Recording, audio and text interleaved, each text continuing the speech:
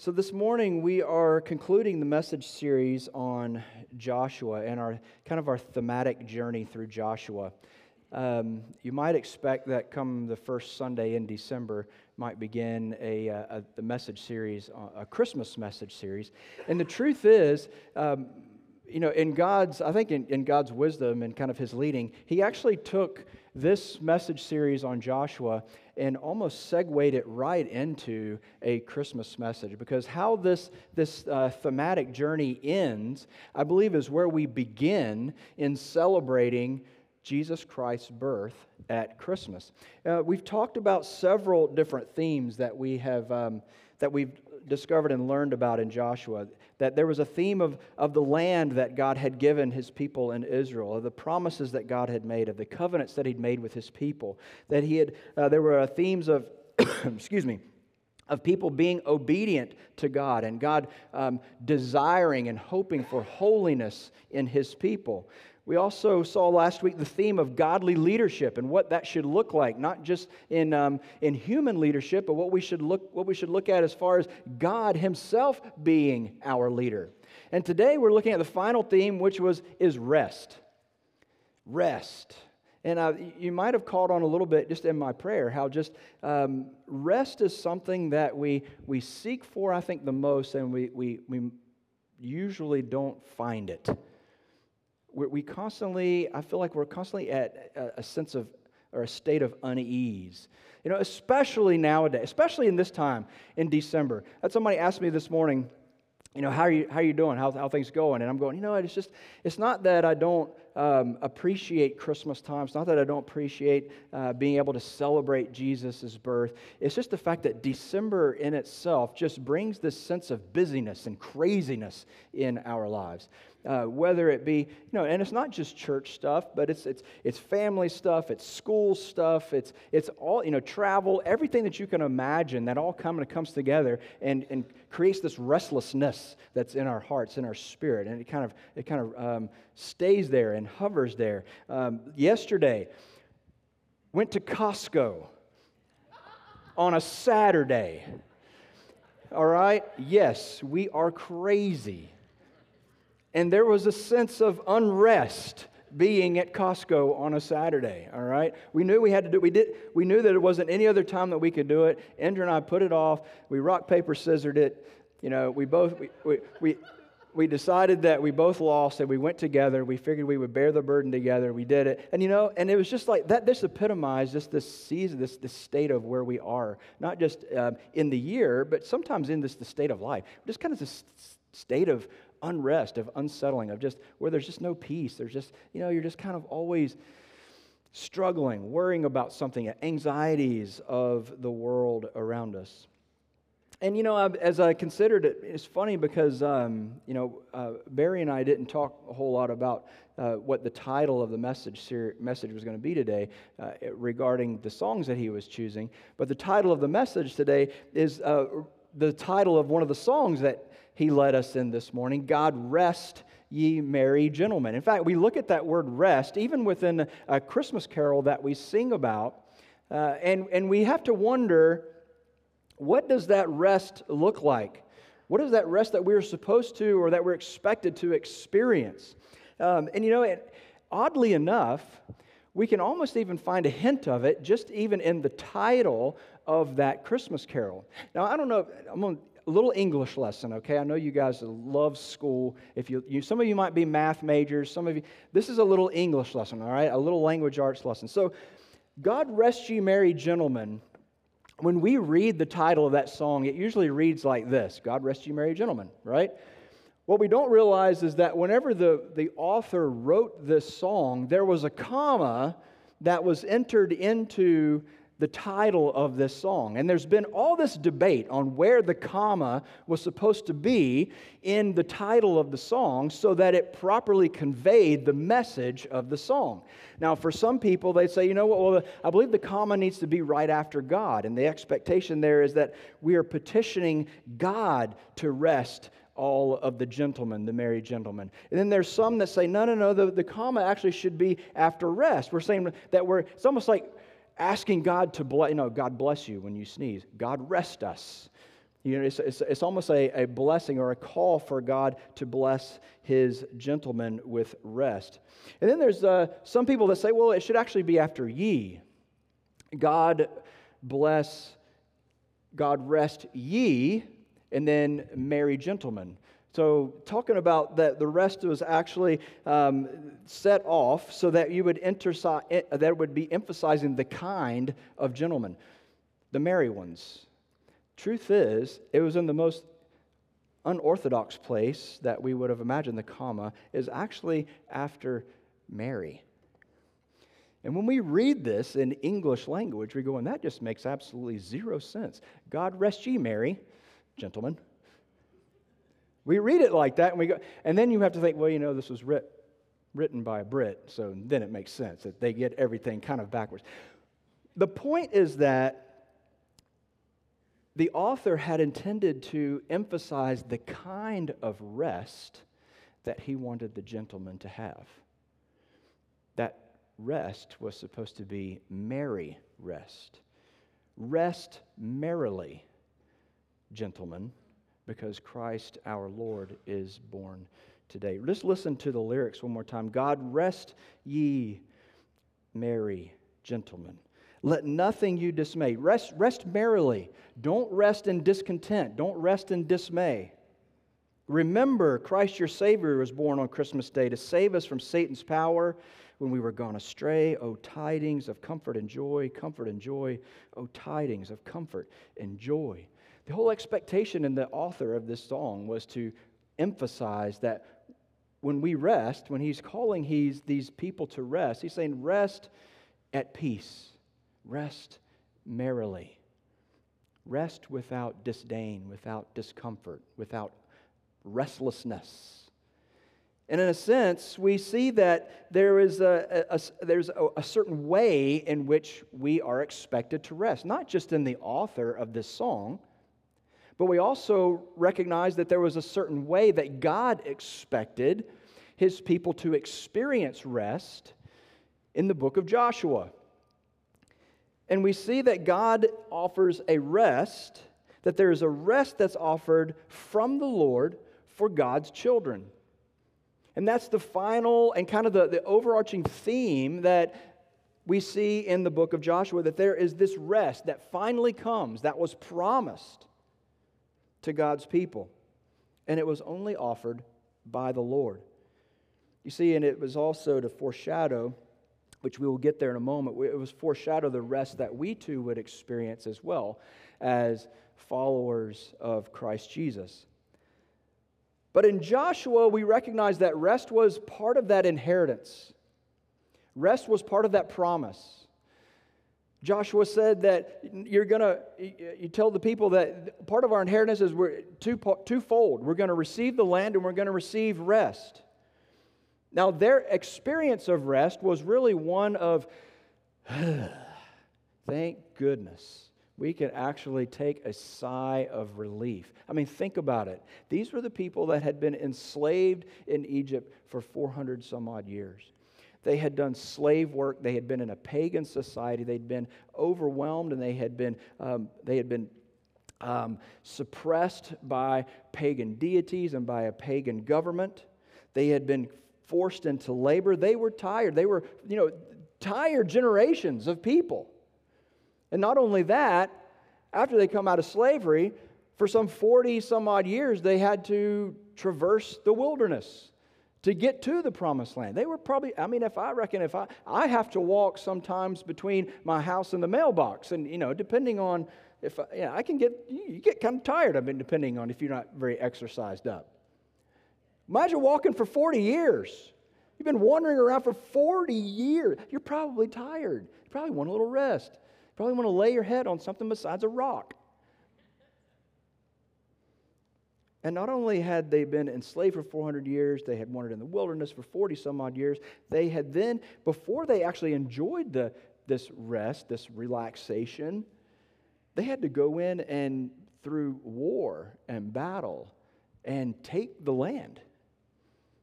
These people who were probably already fatigued physically, mentally, spiritually, had to be obedient to what the Lord was calling them to do and actually go in and destroy the people, take the land, and annex the cities. There was a lot of work that had to be done. So I think that it's without a doubt, they were tired.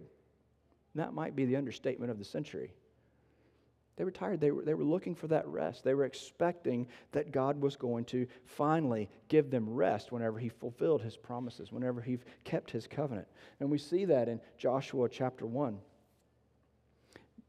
Before Joshua even begins to lead the people into the land, he goes, remember, this rest is coming. Remember that when Moses, the Lord's servant, commanded you when he said, the Lord your God will give you rest, and He will give you this land.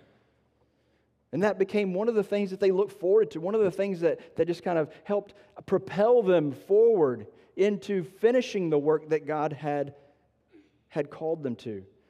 In Joshua 11, it says, Joshua took the entire land in keeping with all the Lord had told Moses. Joshua then gave it as an inheritance to Israel according to their tribal allotments. After this, the land had rest from war. And then again in Joshua chapter 21, the Lord God gave Israel all the land He had sworn to give their ancestors. They took possession of it and settled there. Verse 44, the Lord gave them rest on every side according to all He had sworn to their ancestors. None of their enemies were able to withstand against them, for the Lord handed over all of their enemies to them. And then even in the Transjordan tribes, the 2.5 tribes that actually their inheritance of the land was on the other side of the Jordan, as Joshua was sending them back home, Joshua even tells them, and he says, remember now that He, God, has given your brothers, meaning all of the other tribes of Israel, rest, just as He promised. So return to your homes in your own land that Moses, the Lord's servant, gave to you. Expect, too, that you're also going to have rest, Joshua said. And there was no doubt that God did what He said He was going to do. That for a time, at least in small spurts, at least in small sections of time, whenever the people had been obedient, when they had done exactly what God had asked them to do, that they did have rest, that they rested. They felt like that they had a sense of accomplishment, a sense of fulfillment, that they had done exactly as God had asked them to do. And God gave them rest. That's what He had promised. But there's something that seems to be lacking there. You know, the more that I read into it, and the more that I recognize the rest that these people experienced on a physical level, and the more that I went back and looked at the promises that God gave to Moses, I start to recognize, well, wait a second, was that really all that God had, and all that God had planned for them? Is that all that God had intended for them as far as rest was concerned? Was it just physical? Was it just rest from war? Was it just a way to sit back and to relax a little bit? And I believe the answer to that was actually found back in the original promise that God gave to Moses, that Moses gave to Joshua, that Joshua gave to Israel as they crossed into the promised land. Exodus chapter 33, verse 14 is where we see this original promise of rest. And He, being God, speaking to Moses, replied, "My presence will go with you, and I will give you rest." Now Moses continued to give this explanation down to Joshua to Israel. But in a sense, if you look at the context in which God promised that rest to Moses, we recognize that there was something far better than just the physical rest that God had in store for His people in Israel. You see, because the context in which God gave Moses this command, that He gave him this promise, was whenever, you remember when Moses was on the mountain, he was receiving the commandments, and then he come down and he recognized that all the people at the foot of the mountain were rebelling. And then God says, you know what, I'm just going to wipe all these people out, Moses, and I'm going to start back over with you. And Moses says, no, please don't do that. I'm kind of paraphrasing here. This is the Jeff edition. Moses says, please don't do that, Lord. What are the people going to say about you if they think that you brought all these people out of Egypt only to just annihilate them? And God said, all right, I won't wipe them out. I'll relent. He says, and as you go on to the promised land, as you go on to fulfill the promises that I have given you, know that I will send my angel before you, who will constantly be in front of you and guide you. And Moses goes, wait, what? You're going to send an angel? No, Lord, we don't want your angel. We actually want you. Because your angel's not good enough for, if you won't go with us, then we're not going anywhere. Well, Father, we want you to go. We want your presence to be with us. And that led God to make this promise with Moses. Know that my presence will go with you, and I will give you rest. This was before the people knew that they were going to have to fight all these battles. This was before the people knew that they were going to have to wander in the wilderness for 40 years. This was before they knew they were going to have to battle Jericho and Ai and all of these cities in the land of Canaan. God promised this specific kind of rest. And I think the specific kind of rest that God was offering Moses is actually found in that sentence, my presence will go with you and I will give you rest. You see, the rest that God had hoped to give his people, the expected rest that he wanted to give his people, was that not just of rest of physical activity, not just of rest of war, but he wanted the rest of the people to experience rest of God's presence with them,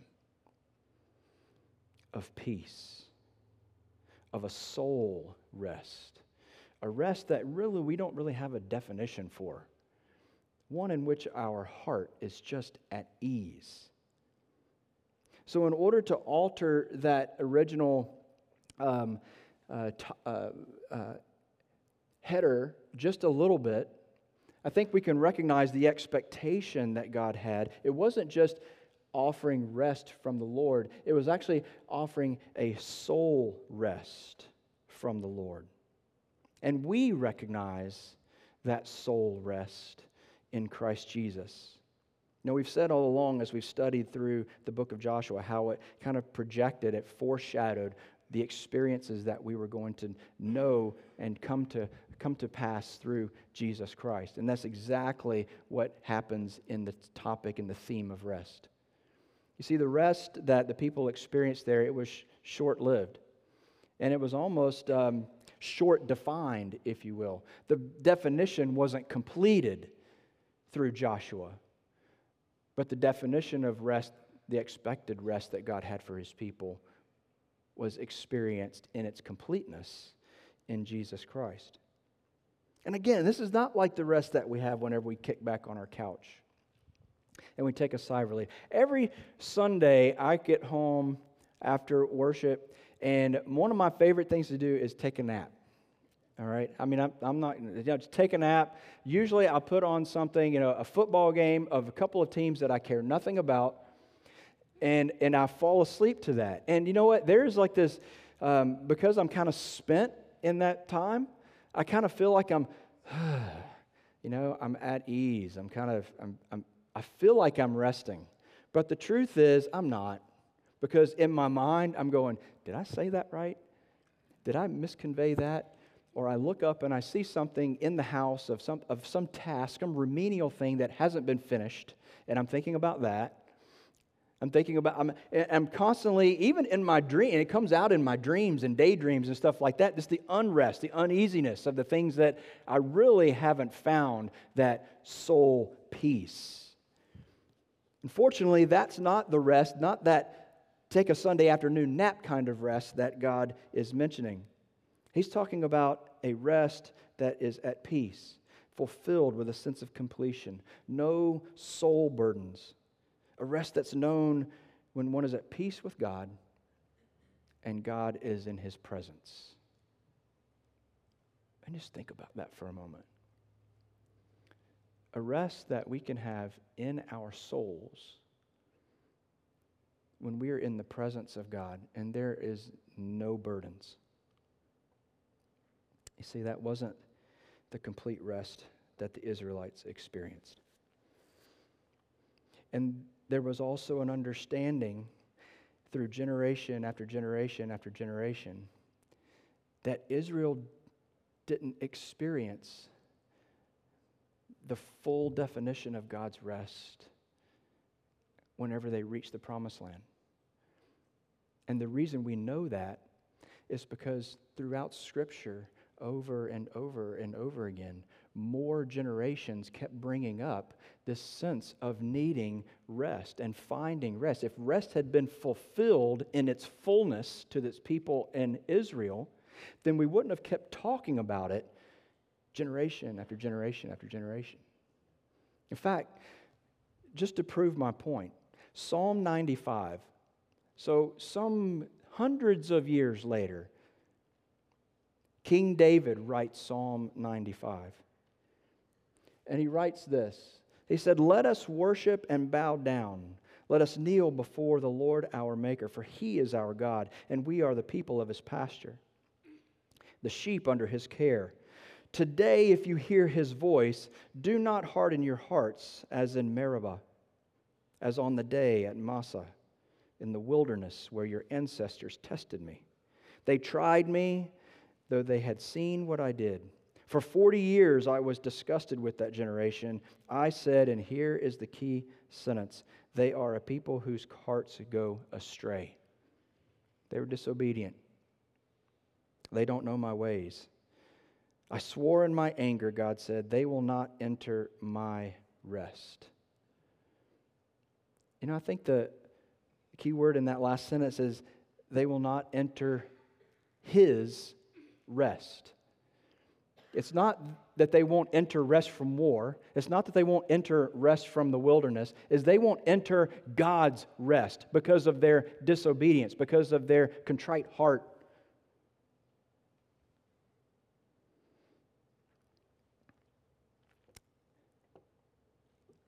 Many years later, now we find ourselves as a New Testament people in a New Testament church. And as we read authors and writers of New Testament books, we recognize that even they talk about this rest that still is available from an almighty God. The writer of Hebrews is the one, I believe, that conveys this idea the greatest. And he goes back part of the way into history, and he recalls these words of David in Psalm 95. And then he also goes back all the way back to the people of Israel, and he recollects the rest that they experienced in the promised land. In Hebrews chapter 3, quotes from Psalm 95, and he says, "Today, if you hear God's voice, do not harden your hearts as in the rebellion." Again, referring back to the time when the people rebelled against the Lord and they refused to take the land. For who heard and rebelled in verse 16? Wasn't it all who came out of Egypt under Moses, with whom was God angry for 40 years? Wasn't it with those who sinned, whose bodies fell in the wilderness?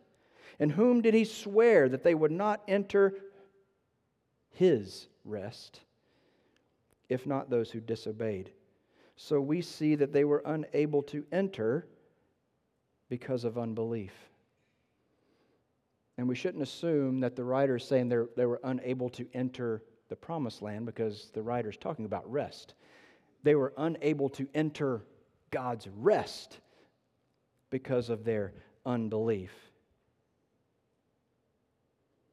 You see, that rest that God granted Moses, it was a rest that He had hoped for His people of Israel, that they would get to this promised land, that they would have fulfilled all of His promises, that they would have fulfilled all of His commands, that they would have wiped out all of the people as He had expected, that they would not have left anything of this pagan culture left standing, that they would have completely submitted themselves to the Lord their God, that God would have been their leader from then on out forevermore, and God's presence with them, among them, in that promised land would be their rest. And yes, that also included that their enemies couldn't stand against them, because God was giving them rest. It included rest from war, but by all means, that wasn't the end game. The end game was that not just would they have physical rest, but soul rest, a peace, a comfort. And if it was still, that kind of rest was still recognized by David in the Psalms, we have to conclude that the rest was perpetual. The God rest was perpetually available generation after generation after generation. And that's why the writer of Hebrews quotes Psalm 95 in the present tense when he says, today, if you hear his voice. And that way, whenever we read that, today, in 2023, we read that in the present tense. Today, if you hear his voice, do not harden your hearts. The writer of Hebrews goes on and he says, so since this promise of rest, this promise to enter his rest remains, again, we recognize because multiple generations have recognized that God's rest has continued to be available generation after generation after generation. Let us beware that none of you be found to have fallen short. For we also have received the good news just as they did. But the message they heard didn't benefit them since they weren't united with those who heard it in faith. Now, did these people hear the message about Christ? No. But what they did hear is a message about me be your God, you be my people, be obedient, be submissive, be humble. And that same message they didn't respond to, just as some people don't respond to that message of being obedient to Christ in today's age. The message they heard didn't benefit them because they weren't united with those who heard it in faith. For we who have believed enter the rest, God's rest. In keeping what he has said, so I swore in my anger, they will not enter my rest. Even though God's works have been finished since the foundation of the world. For somewhere he has spoken about the seventh day in this way, and on the seventh day God rested from all of his works. Now, if our head is spinning a minute, let me explain what the writer of Hebrews is saying there. The writer of Hebrews is saying, if we go back to God the Creator, and we recognize the 6-day creation, and then on the seventh day God did what? Rested. Now, if God rested on the seventh day, does that mean that he picked back up on the next day one and started creating again? No. God's creation was done in 6 days. So you know what? That seventh day rest, that seventh day Sabbath rest, has been going on since creation. That seventh day Sabbath rest in God our Father has been available since he rested and continues to rest and will continue to rest for eternity. The same rest that God has experienced from eternity past to eternity future, we too have that eternal rest available to us. The writer of Hebrews goes back again and he says, again, going back to Psalm 95, it says, they will never enter my rest. Speaking of the people who were disobedient.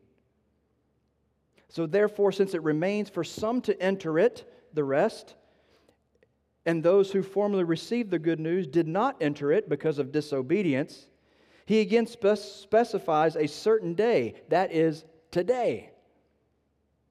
He specified this speaking through David after such a long time. Remember, there's this long span of time between the rest that he gave the people of Israel and David proclaiming that there's still a rest available. Today, if you hear his voice, do not harden your hearts. You see, unbelievers, revelers, disobedient people, we fail to enter God's rest just as they did then, just as they did in David's time, just as they do now. And it's always there. It's always available. It's always just one submission away. And for those of us who have found ourselves as, at least we strive to be obedient children of God through Jesus Christ. We find that as what a welcome message.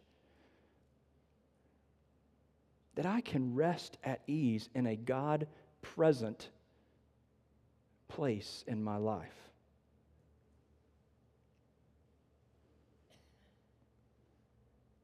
But don't just take my word for it. All we've got to do is just continue on into what the writer of Hebrews says. He says, because if Joshua had given them rest, then God wouldn't have spoken later about another day. Therefore, a Sabbath rest, a God rest, remains for God's people. For the person who has entered his rest has rested from his own works, just as God did from his. Let us then make every effort to enter that rest, so that none of us will fall into the same pattern of disobedience. You know, when we find ourselves being disobedient, when we find ourselves at odds with the Lord, and I believe that we can all say that we've experienced this probably multiple times in our lives, maybe even multiple times a day, multiple times a week. We enter or we feel unrest. We feel a spiritual unrest. And that spiritual unrest, 9 times out of 10, is because of something that we have done that have made us at odds with God. And constantly we hear this voice of God going, but it's just as close as today. It's just as close as today as when you hear his voice to repent and to turn in your obedience and remember and receive that rest once again. God's provided a spiritual rest, an eternity rest for those who approach him through faith in Christ. The prophet Isaiah, Chapter 57 says, the wicked are like those tossing in the sea. And I quoted the NIV specifically because there's several different translations for the Hebrew word that's used for rest, but I believe the NIV hits the nail on the head. He says, the wicked are like the tossing sea which cannot rest. Those whose waves cast up mire and mud. There is no peace, says my God, for the wicked. But Jesus says, if you come to me, though, all who are weary and burdened, I will give you rest. And I'm so grateful that this is not a kick my feet back up on the couch kind of rest. Because, man, sometimes those naps, they just don't last long enough. But that soul rest lasts forever. That at ease, that peace, that recognition that Christ has come into my life and that he has forgiven me and that he has restored me and that he has allowed himself to receive all of the burdens of my life. And I have none, or I should have none. Anything that I retain, I do that on my own power. Jesus says, take my yoke upon you and learn from me. I am lowly and humble in heart, and you will find rest for your what? For your soul. For my yoke is easy and my burden is light. Oh, hallelujah. And I think that's why it's such a timely message as we lead into Christmas. As we start to celebrate, we start to ponder on the birth of Jesus Christ, on the reception of that rest, so that we can say too that we rest merrily because we found a soul that's at peace with the Lord, because we've given ourselves over to the salvation in Jesus Christ. We've quit trying to do stuff ourselves. We've recognized our limitations. We've recognized our need for a Savior. We recognize the holy God and the unholy human being. We have a soul that's at rest because we're not fighting with God anymore. We're not at odds with him anymore. He's not telling us one thing and we're not doing another. We're at peace. We have a place that Jesus offers us that gives us free of spiritual burdens that weight on the soul because of sin and disobedience, that weight on the soul that brings guilt and shame. Rest that's free of worries and stresses of life, and of course, of enemies as well. This morning, as we commune together, as we take the bread and as we take the cup, I believe that is such a prominent hope and a prominent promise that we truly need to meditate on as we enter into the Christmas season. That Jesus brought a state of rest, of soul rest, to all of those who submit themselves to Him and are obedient to Him. What once was temporary, what once could only be experienced through the works of mankind, now has been offered free of charge by God's grace, by His mercy. And Jesus says, "Come to me, all of you who are weary, all of you who are heavy laden, heavy burdened, and I will give you rest for your souls." There's nothing that compares to that rest. There's nothing that compares with being at peace with God. As we take the bread and the cup, we recognize and we remember the cost for bringing that rest. We remember that it took someone, Jesus Christ, God and man, allowing His body to be broken on our behalf so that our bodies could rest. It allowed Him to shed His blood, to do that sacrificially, to do that willingly, so that our relationship with God was now made right, so that we are now at peace with Him. That there has been shed blood, there has been a death, that there has been penalty paid, that God's wrath has been appeased, and God's rest is available to you and to I. Almighty God, as we take the bread and the cup this morning, Father, may we praise You for the rest that is available to each one of us. A rest that You had hoped Your people, the Israelites, would have experienced in the Promised Land. And they experienced it partially. But the eternal rest, Lord, that You had hoped for them, they didn't experience. How blessed are we, Father, that we experienced the full measure of Your rest. Rest from our enemies. Rest from the burden of our souls because of the sacrifice of Your Son, Jesus Christ.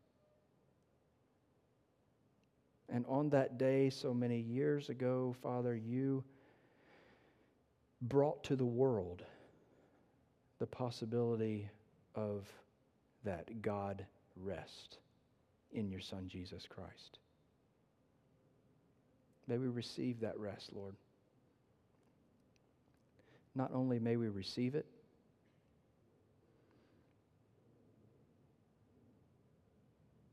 Lord, but may we bask in it. May we reside in that state of rest forever and ever. In Jesus Christ, I pray. Amen. Let's eat together.